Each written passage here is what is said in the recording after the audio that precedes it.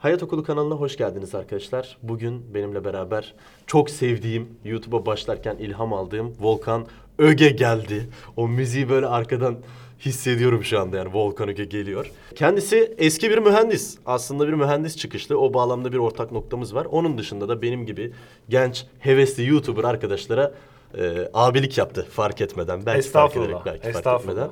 Bir sürü farklı projesi var tabii ki. Şu anda aktif Crossover Talks var. Exxen'de bir programı var.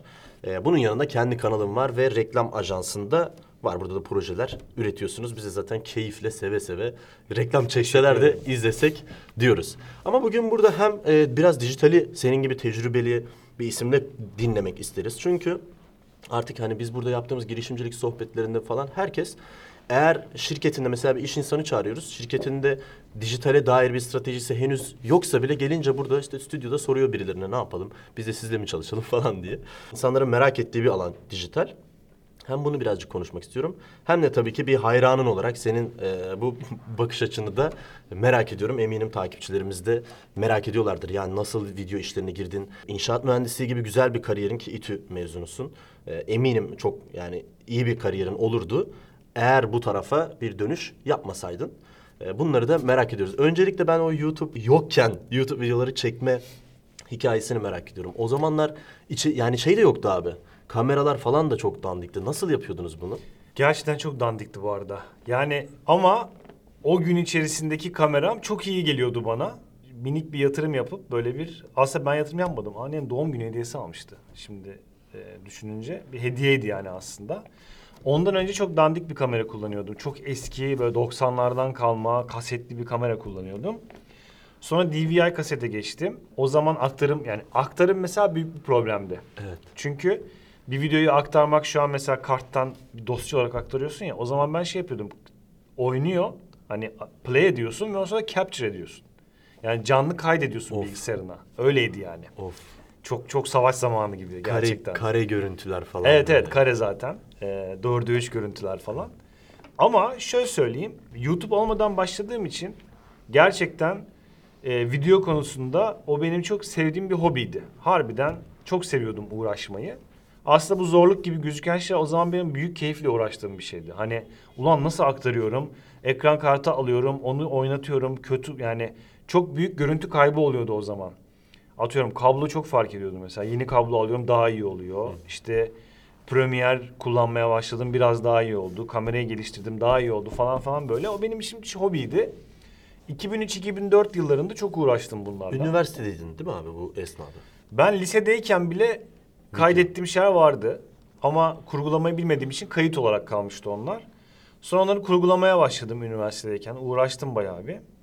Böyle 2000 ila 2004 arası işte benim tam üniversite döneminde çok uğraştım. Bayağı bir zaman harcadım. Ama sonra bir yere varmadı. Hatta şöyle yapıyordum. İşte DVD'ye basıp arkadaşlarıma dağıtıyordum. Çünkü bir seyirciye ihtiyacım var videoda. Ha, öyle bir kaygın vardı yani. Vardı İnsanlar tabii yani izlesin. kaygı dememek lazım ama şöyle söyleyeyim. Bir şey yapıyorsun yani yemek yaptığını düşün. Ama hani sen yiyorsun sürekli yani bu saçma bir şey yani. Bir audience'a ihtiyacın var. Bunu birine sunman lazım. Beğendin mi beğenmedin mi falan filan veya reaksiyonlarını izliyorsun. Güldün mü gülmedin mi falan. Benim zaten arkadaşlarım oyuncu olarak kullandığım için kendilerini görmeyi seviyorlardı. O yüzden onlara dağıtıyordum. İzleyin bakayım beğenecek misiniz falan diye. Hatta böyle güzel çok uğraşarak böyle 3D Max öğrendim. Sırf şey yapmak için. DVD'ye jenerik yapmak için. DVD'yi koyunca bir menü çıkardı ya eskiden. Uf. Onun için mesela bir 3D Max öğrendim. Anladım. Tabii olduğu kadarıyla. Özendim, CD'lere, DVD'lere bastım. Üzerine böyle yapıştırdım falan tasarımlar bir şey yaptım. Sonra bitti. Hani artık dedim yapabileceğim bir şey kalmadı yani. Bundan bir tane daha yapacağım falan. Sonra YouTube açıldı. YouTube açılınca 56 saniyelik bana kitap alı koydum. Yani onda biri dedi ulan bunu koysana falan. Yüklenebilecek o vardı çünkü. Hani süre ve megabayt şeyinde O bir tek zaman o tabii tutuyordu. sunucular böyle değil yani. Evet bir sürü şeyim vardı. Aslında videom vardı. Hepsi çok uzundu. Bana kitabı koydum. İlk gün işte 5 izlendi. İkinci gün 100 izlendi. Sonra 1000 falan böyle gitti. Orada bizim bir şey başladı. Sonra devamlı ki tabii bir anda ben şeye kavuştum. Bir seyirciye kavuştum. 1000 kişi benim için olağanüstü bir seyirciydi. Yani oha yani 3 kişi Abi izletiyordum. o zaman kanal Bates Motel Pro muydu? Evet Bates Motel Pro ne yazık ki. Çünkü ben YouTube'dan evvel de yaptığım şeylere Bates Motel Productions yazıyordum. Çünkü ben Norman Bates'ti benim nickname'im. Onun da oteli Bates Motel. İşte ergence bir yaklaşım yani. Dolayısıyla ona da o ismi koydum ama bu kadar bir kanal isminin bir şey olduğunu bilmiyordum ki. Hani o bir account ismiydi Ama bana çok göre. güzel oldu yani. Bates Motel Pro. Evet. İşte yani ya ben üzgünüm o isimden dolayı çünkü birçok insan söyleyemediği için söylememeyi tercih etti. Hani bana bile geldiği zaman neydi abi sizin falan benden onu duymak istiyorlardı. Base Motel Pro ha falan diyorlardı. Keşke böyle biraz Akılda insanların kalıcı. birbirine aktarabileceği bir isim olsaydı da daha hızlı belki büyürdü kanalımız falan. Öyle kaldı bizimle. Hala devam ediyoruz bu şekilde. Anladım abi. Yani üniversitede arkadaşlarına beraber çektiğin o videolar hala mesela beraber içerikler üretiyorsunuz. Arkadaşlarınız üniversite arkadaşları falan mıydı? Yoksa onlar da böyle videoyla ilgilenen insanlar mı? Çünkü şu anda beraber çalıştığınıza göre belki O alanda. zamanki arkadaşlarımdan yani o zaman görüştüğüm birçok insanı dahil ediyordum. Ama tabii en yakınım Ömür Tansu. Onlar zaten biliyorsun Ömür lise arkadaşım. Tansu da onun kuzeni. Adam gibi adam.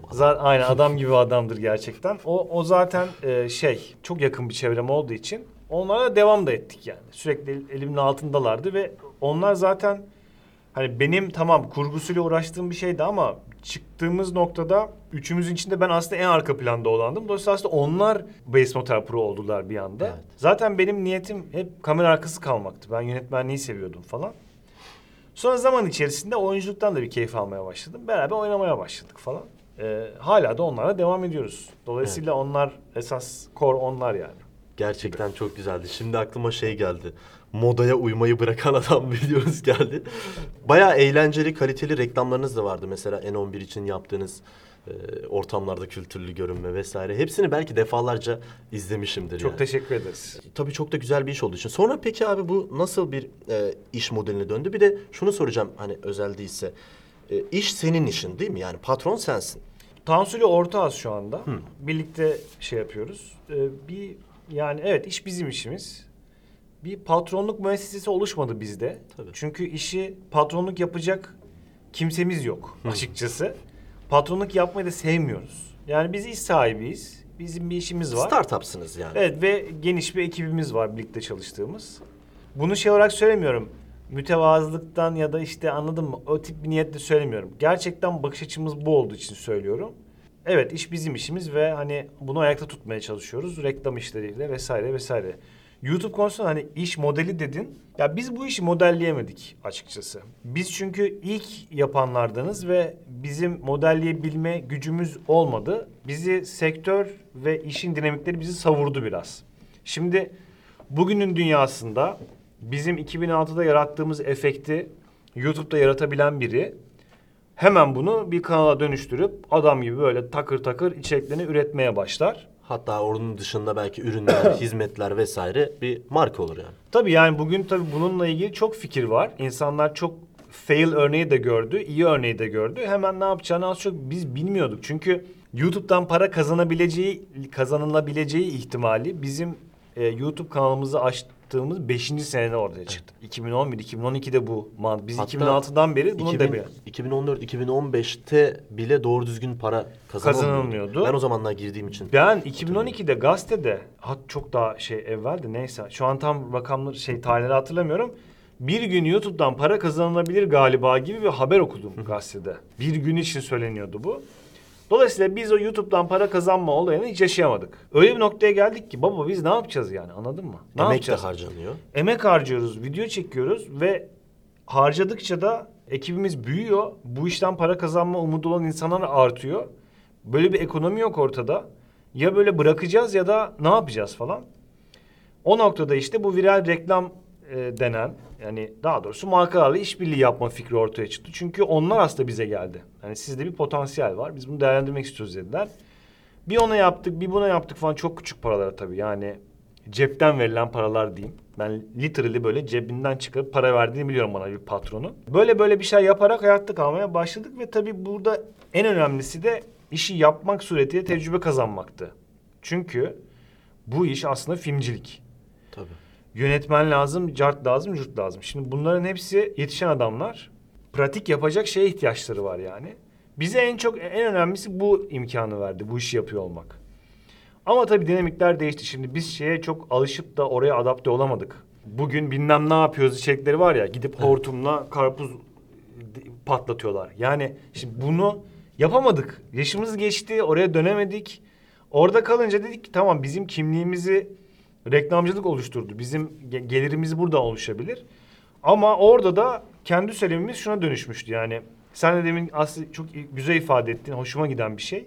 Bir reklam çekseler de izlesek dedin ya, benim için çok gurur verici bir şey o. Çünkü benim en büyük derdim, yani en azından kendi vizyonum, insanların talep ederek izlediği reklam yapmak. Çünkü reklam asla hiçbir zaman talep edilerek izlenen bir şey olmadı. Tabii, maruz kaldık. Çok küçük örnekler dışında. Hani böyle bir reklam vardı, seversin.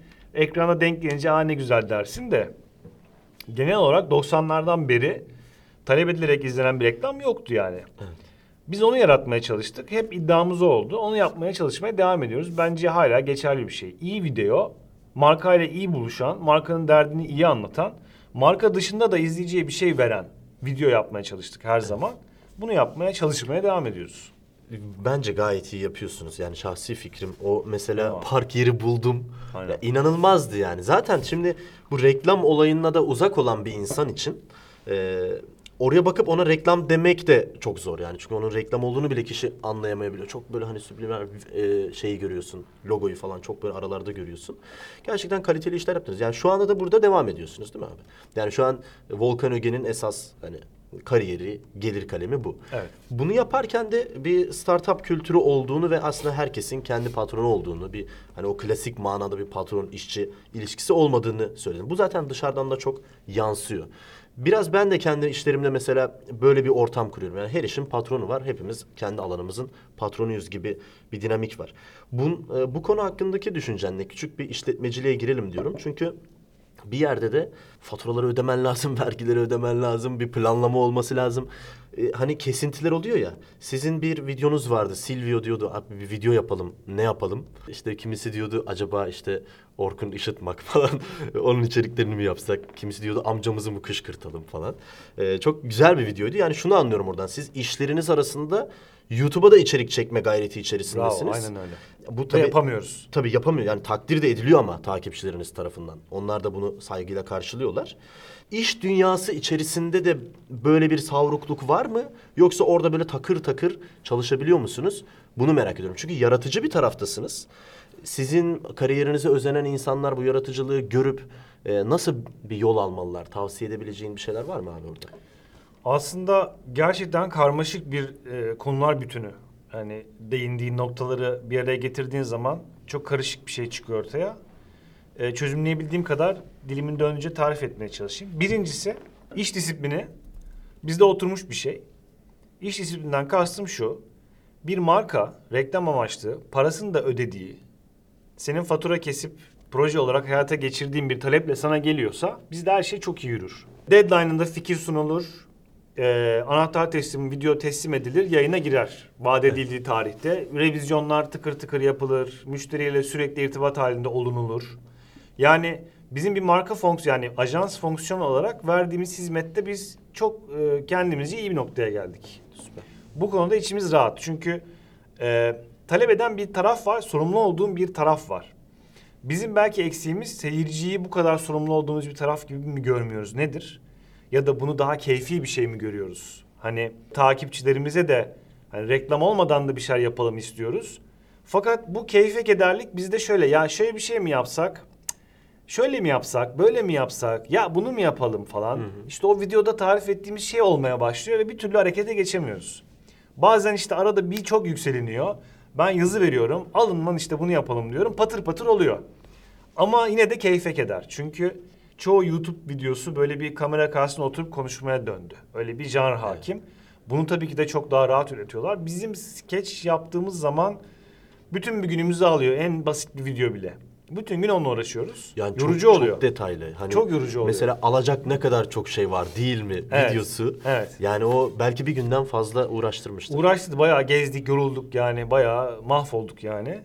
Şimdi öyle olduğu zaman da uğraşacaksak bir şey değilsin. Birazcık da şöyle bir şey oldu. O noktada yani bir kırgınlık değilse de bir hayal kırıklığı var. Yani çok uğraşıyorsun ama yine de 200 bin veya 100 bin izleniyor.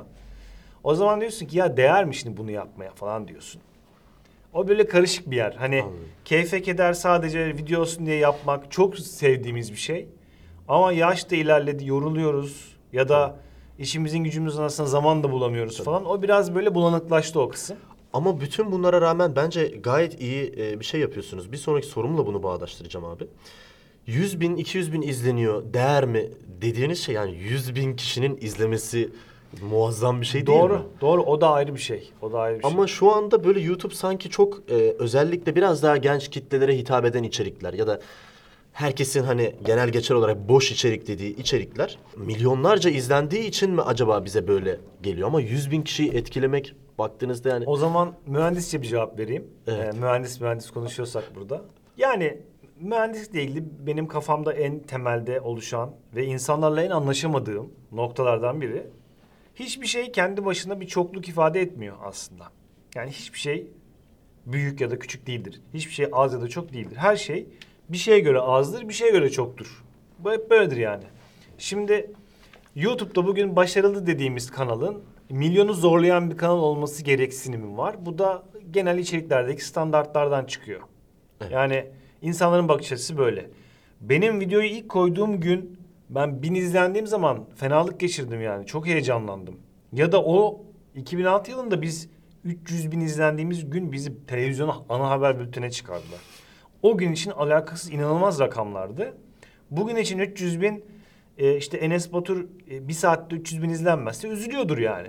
Evet. Ulan bir saat geçti hala 250 bindeyim diye üzülüyordur adam yani. Doğru. Dolayısıyla bugünün şartlarında 100 binler birazcık düşük kalıyor açıkçası. Tabii içeriklerin içeri değişiyor. Mesela Crossover'da 150 bin 200 bandında izleniyor her videomuz. O tarz bir içerik için, yeni bir kanal için biz okeyiz. Bence harika. En azından şöyle diyeyim. Abone rakamına göre kıyasladığım zaman 90 binlik kanalın 200 bin izlenmesi bence kanalın gelişmekte olduğunu gösterir. Base Motel'de durum biraz farklı. Çok eski kanal, algoritma mı çıkarmıyor onu da anlamıyorsun. 350 bin işte falan mı ne abonesi var ama 100 bin izleniyor. Demek ki daha kendi abonelerimiz bile bunu izlemiyor. O noktada işte şüpheler başlıyor. Yoksa 100 bin rakamı tek başına benim için zaten az çok ifade etmiyor yani. Benim kanalımda mesela 100 bin izlendiği zaman ben çok mutlu oluyorum. Volkan Öge geliyor orada. Evet. O zaman çok iyi diyorum lan zaten 90 bin abonesi var 100 bin izlenmiş falan.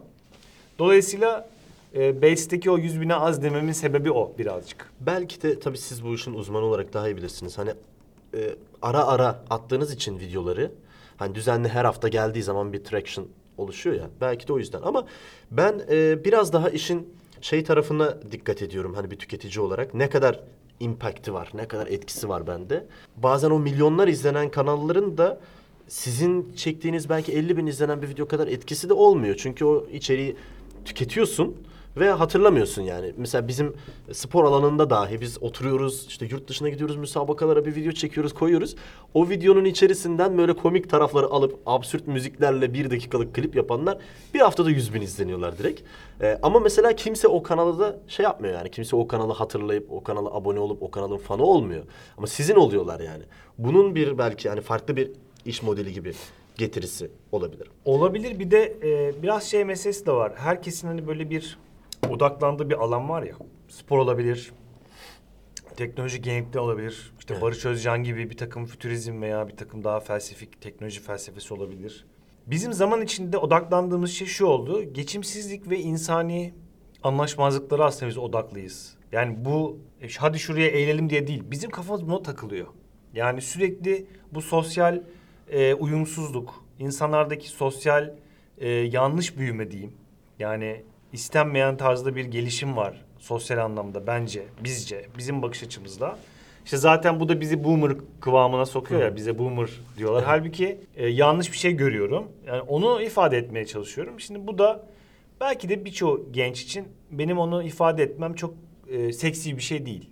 Evet. Çünkü ben rahatsız olduğum bir şey söylüyorum. O da diyor ki yani bu da benim tarzım. Niye rahatsız oluyorsun diyor. Sen boomer'sın diyor falan filan. Belki bunu belki aşıp başka bir kafaya girmemiz gerekiyor ama zaten bu işi böyle bir tırnak içinde diyeyim abartmadan sanatçı gibi yani bir sanat olarak yaptığın takdirde bu da bir yolculuk. Yani yarın bir kafa değiştirmen gerektiğine ikna olursun ve başka bir kafaya girersin. Birçok zaten uzun süre bu işi yapan sanatçıda bu vardır. Yani popçular bunu imaj değişikliği olarak yaparlar. Şimdi bizim böyle bir imaj değişikliği yapacak halimiz yok ama kafa değişikliği olabilir yani zaman içerisinde. Belki bir gün tekrar bir daha küllerimizden doğabiliriz bilmiyorum. Çok güzel bir hususa değindin abi. Onu hissediyoruz yani. Ben de mesela belki ne boomer sayılırım yani yaş itibariyle ne de belki o çok yeni nesil gençliğin izlediği içerikleri izliyoruz. Biz tabii oturup sizin içeriklerinizi izliyoruz. Eyvallah. Eğlenmek istediğimiz zaman. Yapabildiğimiz kadar. Teşekkürler. Çok da hani memnun bir şekilde arka arka izliyoruz, paylaşıyoruz falan. Orada şeyi de sezinliyoruz yani. Aslında böyle çok klişe gibi olacak ama bir eleştirel tarafınız da var yani. Bazı şeyleri eleştiriyorsunuz da. Hani bir kaygınız var yani. O sosyal kaygım dedin ya abi. Onu birazcık daha açabilir misin? Yani bunu şu yüzden soruyorum. Çünkü bizi izleyen insanlardan arasından belki yarın bir gün bir YouTuber olacak kişi çıkar. Belki bir YouTuber bizi şu anda izliyor. O senin bu 1 dakikalık videoda eleştirmeye çalıştığın şeyi belki biraz daha dinlerse, açarsa belki daha güzel bir noktada buluşabiliriz. Ama hani sosyal olarak dağıldık dedin ya bazı hususlarda. Onları bize biraz açar mısın abi? Çok fazla etken tarafı var. Çok fazla varlık var. Şimdi biz yokluk içinde büyümüş bir çocukluğumuz var. Yani yokluk derken tabii ki de yiyecek yemeğimiz yoktu anlamında bir yokluktan bahsetmiyorum. Çok şükür aslında bayağı da rahat büyüdük ama bir yandan da internet, cep telefonu, MP3 player, bilgisayar hiçbir Moda. şeyimiz yoktu yani.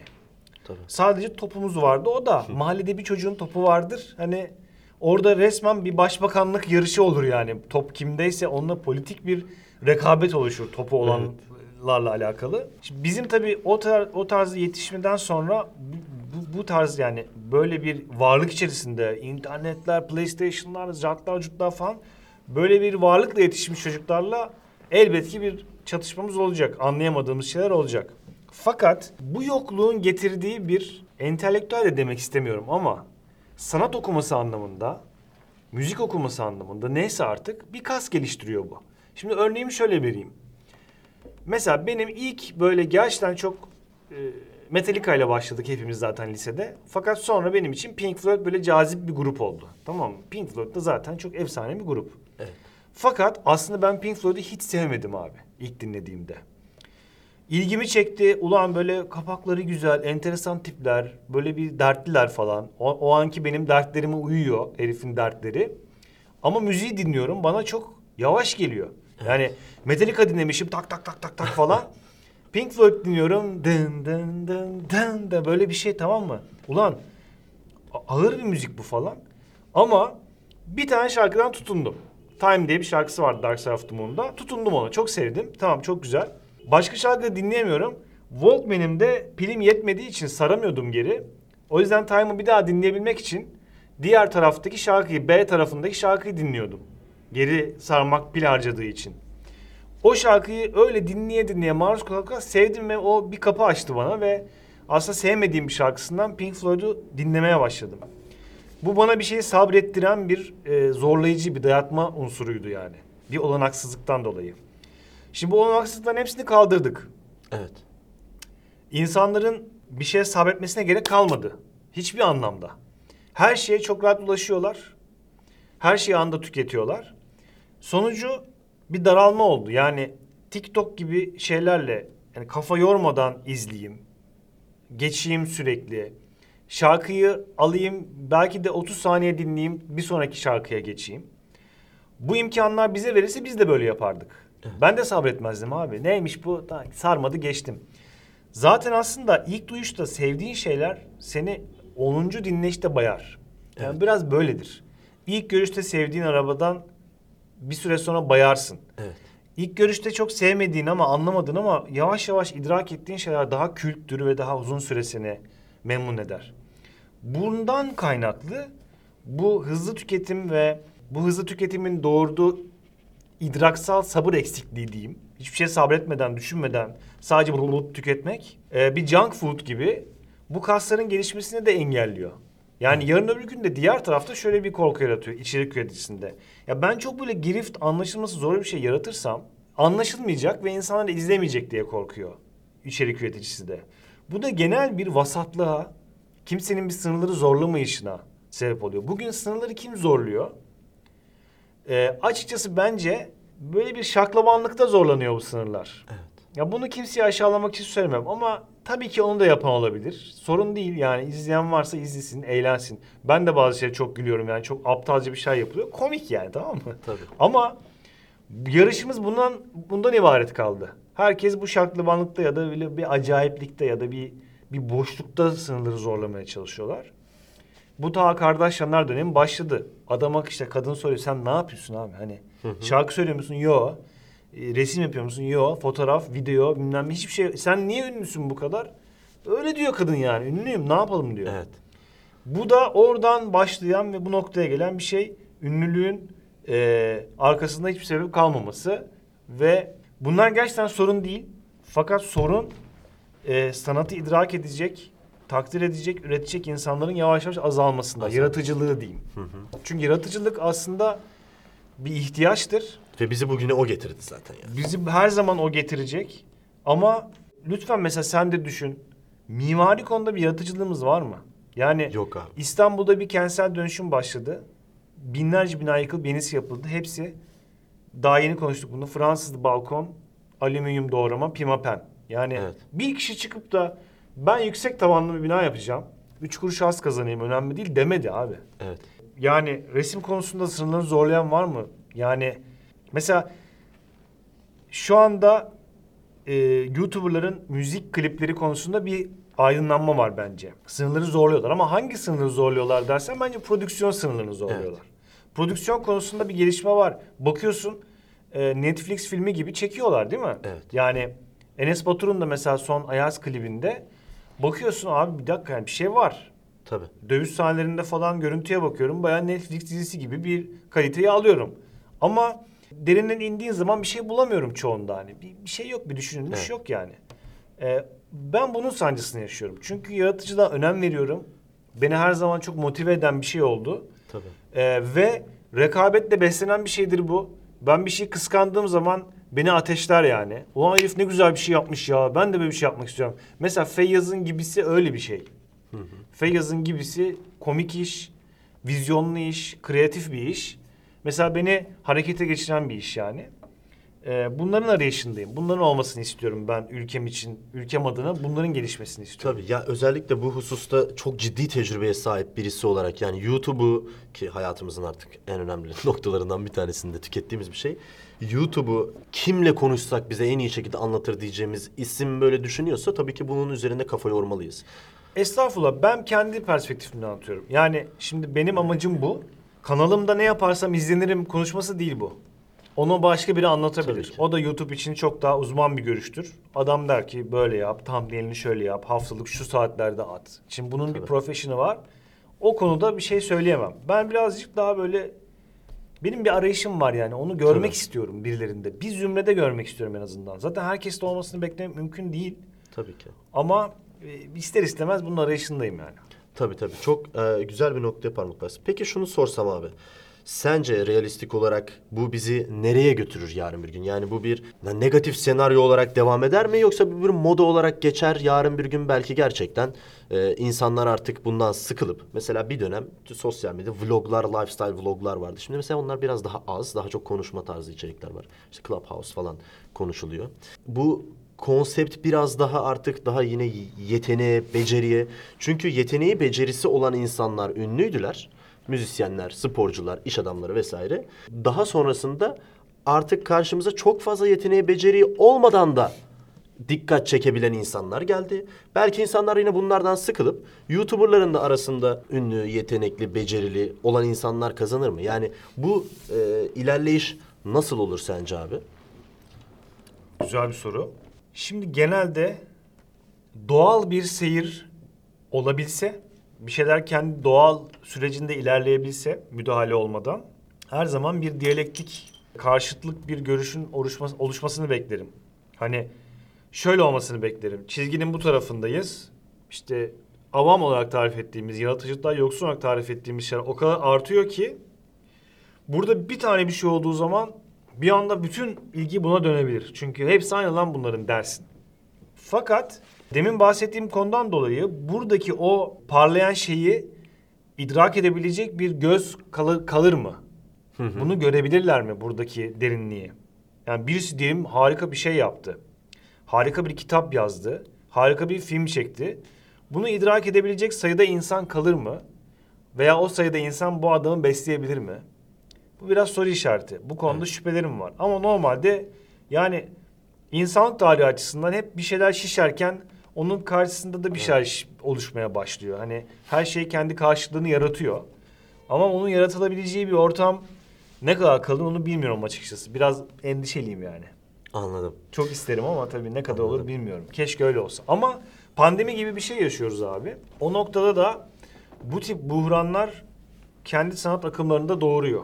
Yani savaş mesela bir İkinci Dünya Savaşı bir Avrupa'da bir grup üreticisi olmuş.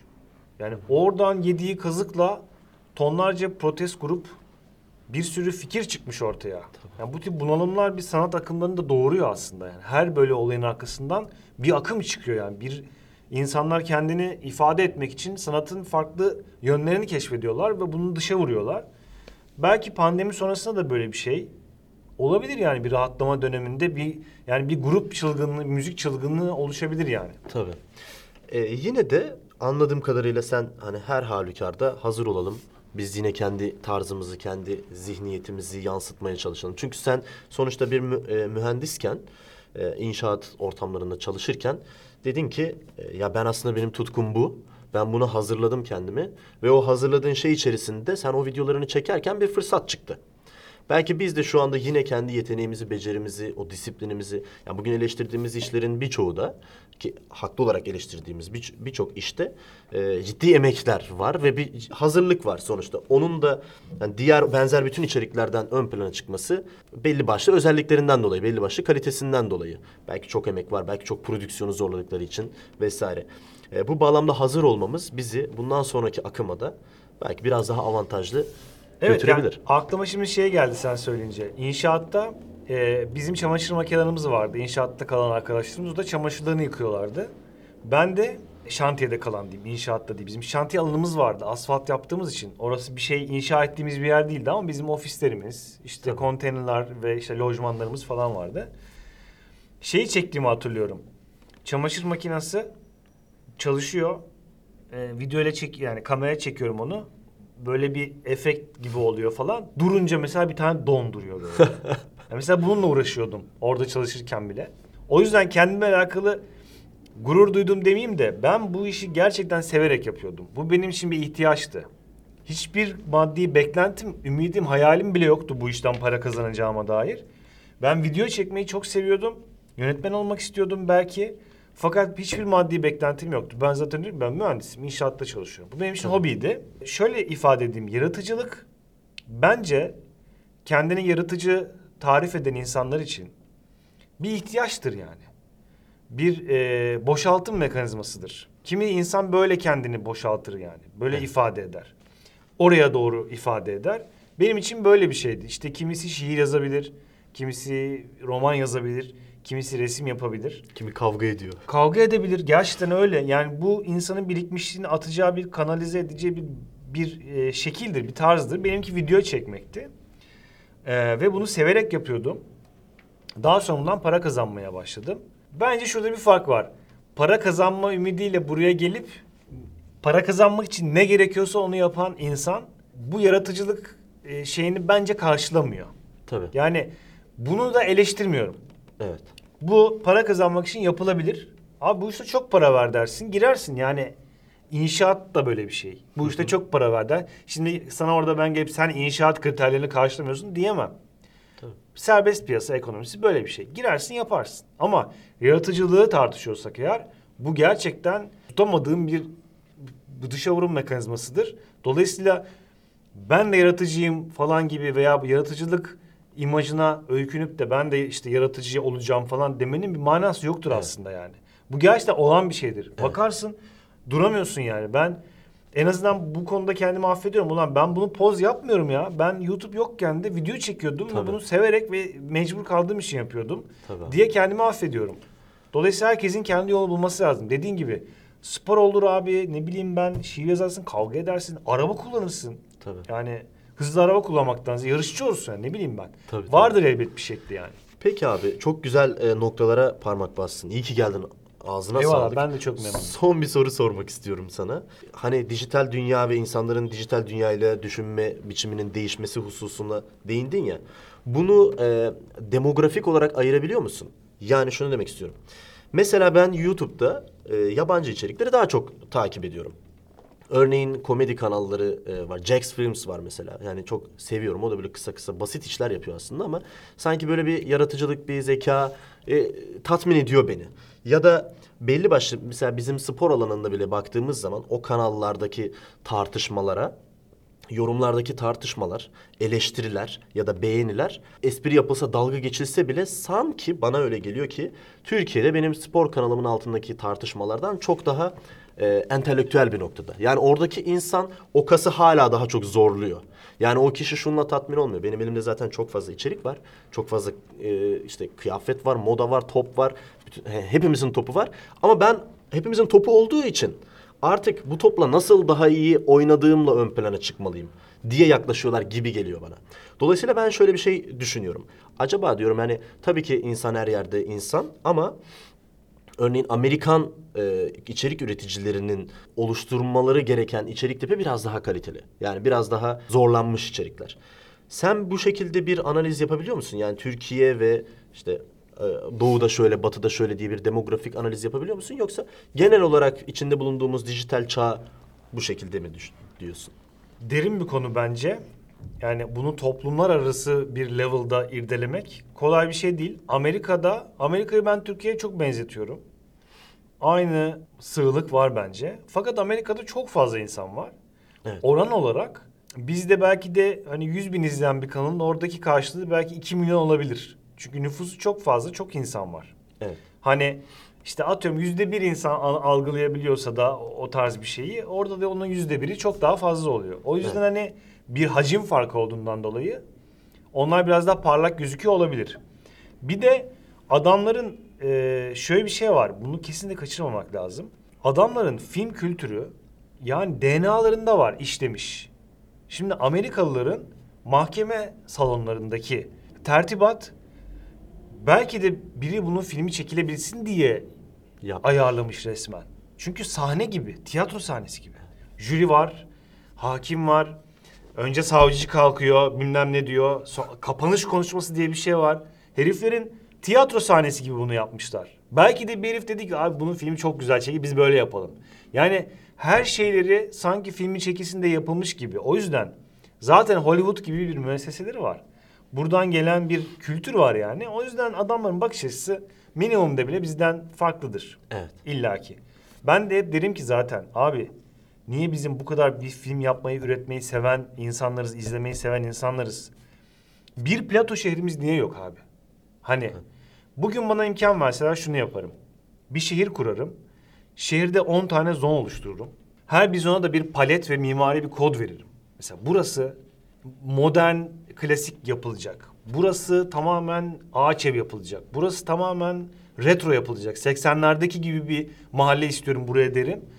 Hani yaşayan bir plato kurarım.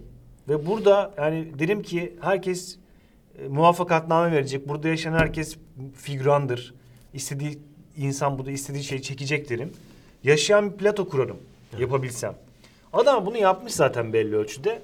O yüzden kıyaslamak o kadar farklı nosyon var ki çok zor. Ama günün sonunda şöyle bir gerçek var. Seyirci üreticiyi zorluyor. Bir şey yapması için. Bizde şu an bu biraz tersine çalışıyor. Bizde abi gelişmeyi desteklemiyor seyirci. Yani çok fazla örneğini gördüm. Mesela adam biz canlı yayın yapıyorduk crossover'da mesela.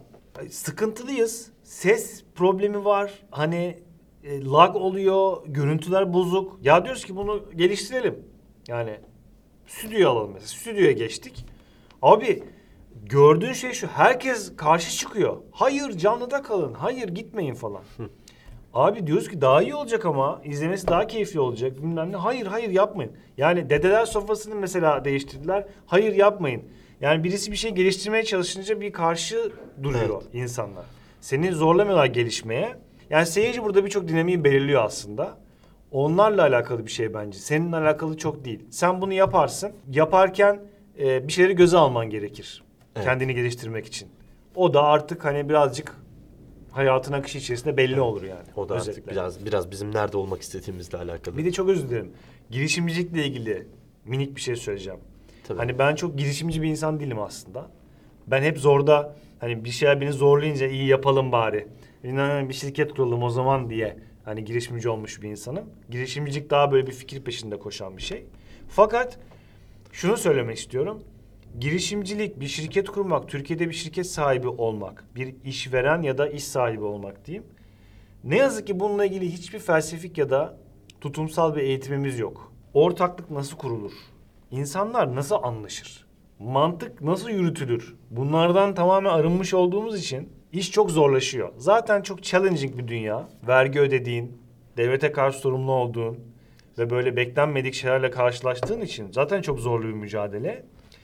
Sözleşme okumayı, sözleşme yapmayı, ortaklarınla anlaşmayı, müşterilerinle anlaşmayı, iş dilini, mailleşme dilini bilmiyoruz abi. Evet. Şimdi bu çok büyük bir problem. Bak mailleşme dilini bile bilmiyoruz. Çok o kadar haklısın boktan abi. mailler geliyor ki.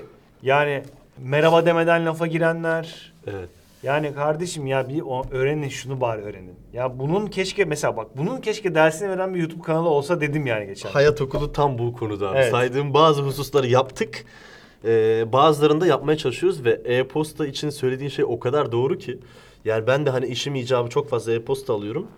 Yani o başlık kısmına bütün içeriği yazan oranı Türkiye'de belki %40 falandır yani.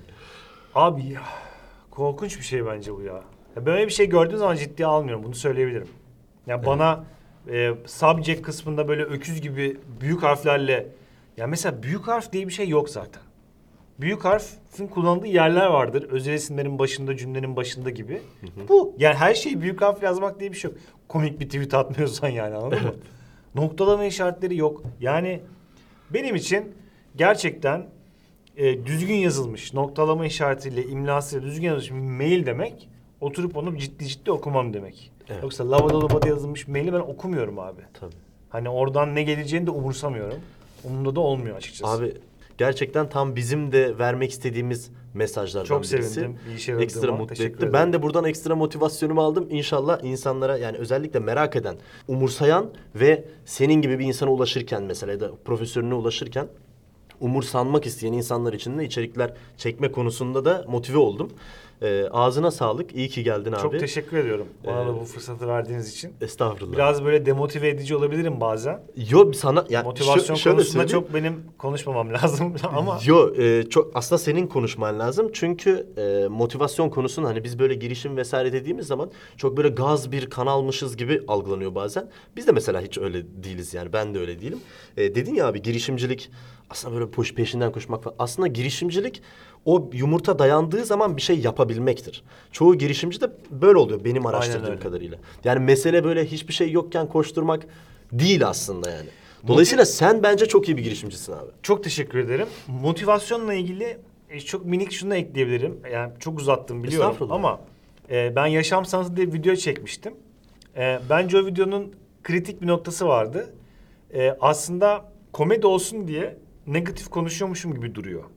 Fakat birer birer açıp içine baktığınız zaman aslında söylediğim her şey biraz doğru. Evet. Yani oradaki sebep de şu aslında.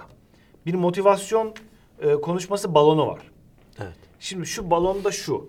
Bütün bu konuşmalar seni ne olursa olsun bir şeyler yapmaya davet ediyor.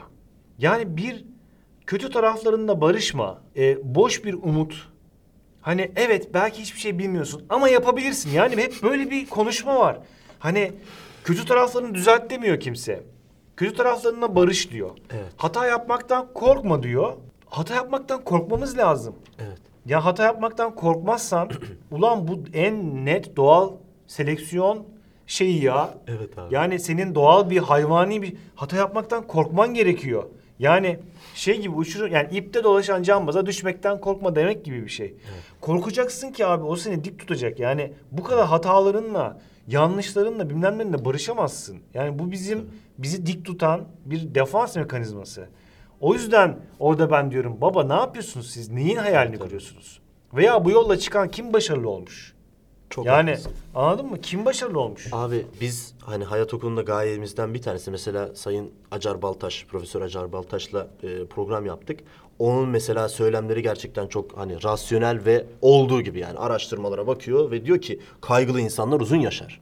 Aa nasıl kaygılı insanlar uzun yaşar? İşte hayalini yorganına göre uzat kardeşim. Sen başarılı olamazsın çünkü başarılı olmak için şunlar lazım diyor.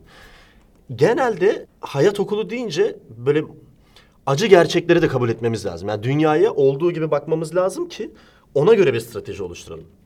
Fakat öte yandan bu popüler akımların hepsi aslında popülist bir şekilde insanların ağzına bal çalan ve onları bir yere kadar, yani köprüyü geçene kadar yanındasın, onları bir güzel ballıyorsun ama ondan sonra tekme mi atıyorsun ya da ne yapıyorsan yap gibi bir durum oluşuyor. Kime Bu yüzden yarıyor? O yürütene yarıyor işte. Sadece motivasyon konusunu yapana yarıyor. Çünkü ona gidip para veriyorlar sonra. Tabii para veriyorlar. Ama senin gibi yine böyle abartarak seni övüyormuşum gibi görecek Çok ama teşekkür ederim. çok Utandırıyorsun. düzgün, estağfurullah abi. Çok düzgün bir noktada olduğunun göstergesi aslında buradaki realizm. Yani senin gibi insanlara ihtiyacımız var demek Eyvallah, istiyorum. teşekkür ederim. Çünkü bu konuda kendisini ispatlamış, düzgün işler yapmış, bir sürü testten geçmiş bir büyüğümüzün, abimizin söylediğine kulak asmamız lazım ki Eyvallah. biz burada belki bir şeyleri düzgün yapmaya çalışalım. Teşekkür ederim. Çok Ya da- onur ettin bugün beni. Estağfurullah. Fazlasıyla Sen de bizi. utandırdın. Ya böyle iddialarım, böyle şeylerim yok. Bir O taraftan, çok belli bu arada. Bu benim söylemem. yani. Eyvallah. Senin öyle bir iddian olmadığı çok Eyvallah. belli. Yani sonuç itibariyle hepimiz kendi işimizi belli ölçüde yapıyoruz. Yine dediğim gibi onunla kendimce kapatayım bunu. Hani hiçbir şey çok az değildir dedim ya. Hani keşke hani beni standartize edecek senin gözünde diyeyim. Çok fazla insan olsaydı da hani konuşmasaydık. Yani çok fazla şey olduğu için bu konuda hata, yanlış ya da eğitilmemiş ya da kendinde o şeyi bulamamış insan olduğu için ki hepsi bulabilir. Doğru yöntemle gitseler. Tabii ki. Biz birazcık belki bunu çiğniyoruz burada. Bunun münakaşasını Ama senin yapıyoruz. bir bağlamda vazifen de yani yanlış anlaşılmasın ama senin vazifen de birazcık böyle çünkü mesela biz Can Evrenoğlu da ağırlamıştık burada. O da hani topluma, sanatçı topluma bakıp görebilmeli, demeli ki yani aslında böyle olmalı, şöyle olmalı, bu yanlış, bu doğru. İster istemez evet, bu diyebilmesi reaksiyon lazım çıkıyor. Yani bir şeyler şöyle olmalı, böyle olmalı demeye başlıyorsun. Tabii. Ama işte sana boomer diyorlar o zaman. Hani senin ondan rahatsız olmanı da irite edici buluyorlar. O yüzden ben de kelimelerin dikkati seçmeye çalışıyorum. Yani hiçbir zaman kendi adıma çok büyük bir sanatçı olduğumu düşünmedim. Aslında içten içe olabilecek potansiyelim olduğunu düşünüyorum. Yani ben de çok böyle adı sana geçen Türkiye adına herif şöyle bir şey yapmış abi diye çıkarıp izleyebileceğim bir şey yapacak adam olabilirim belki. Ama Türkiye'de giderek bu zorlaşıyor. Benim açımdan da zorlaşıyor. Onlar için daha da hani şu an sıfırdan başlayan için daha da zor. Tabii. Mutlaka doğru bir ritim ve doğru bir yol bulunması lazım. Yoksa kimse o bataklıktan çıkamaz. Herkes orada sürünür yani. Evet. Çok zor bir şey bu arada. Hiç kolay bir şey değil. Kesinlikle. Ve o zorluklara rağmen yapılan bir şey her zaman. Yani o motivasyonundaki gibi aman ne olursan ol. Yapıştır. Öyle bir şey yok yani ne yazık ki. Çok çok haklısın. Abicim ağzına sağlık. Teşekkür ederim. Seyircilerimiz de İnşallah senin baymamışım. içeriklerin hiç sanmıyorum. Eyvallah. İnsanların aşık olduğu bölümlerimizden bir tanesi olacak yine. İnşallah. Seyircilerimiz de eminim senden daha fazla içerik bekleyecektir. Tabii böyle bir şey sırtına yüklemeyelim. Küçük bir çocuğun var. Gerçekten çok yoğunsun. Onu anlayabiliyorum yani. Biz de kırmayıp buraya geldiğin için çok teşekkür Estağfurullah, ederim. tabii her zaman. İnşallah arkadaşlar başka bir videoda görüşmek üzere. Kendinize iyi bakın.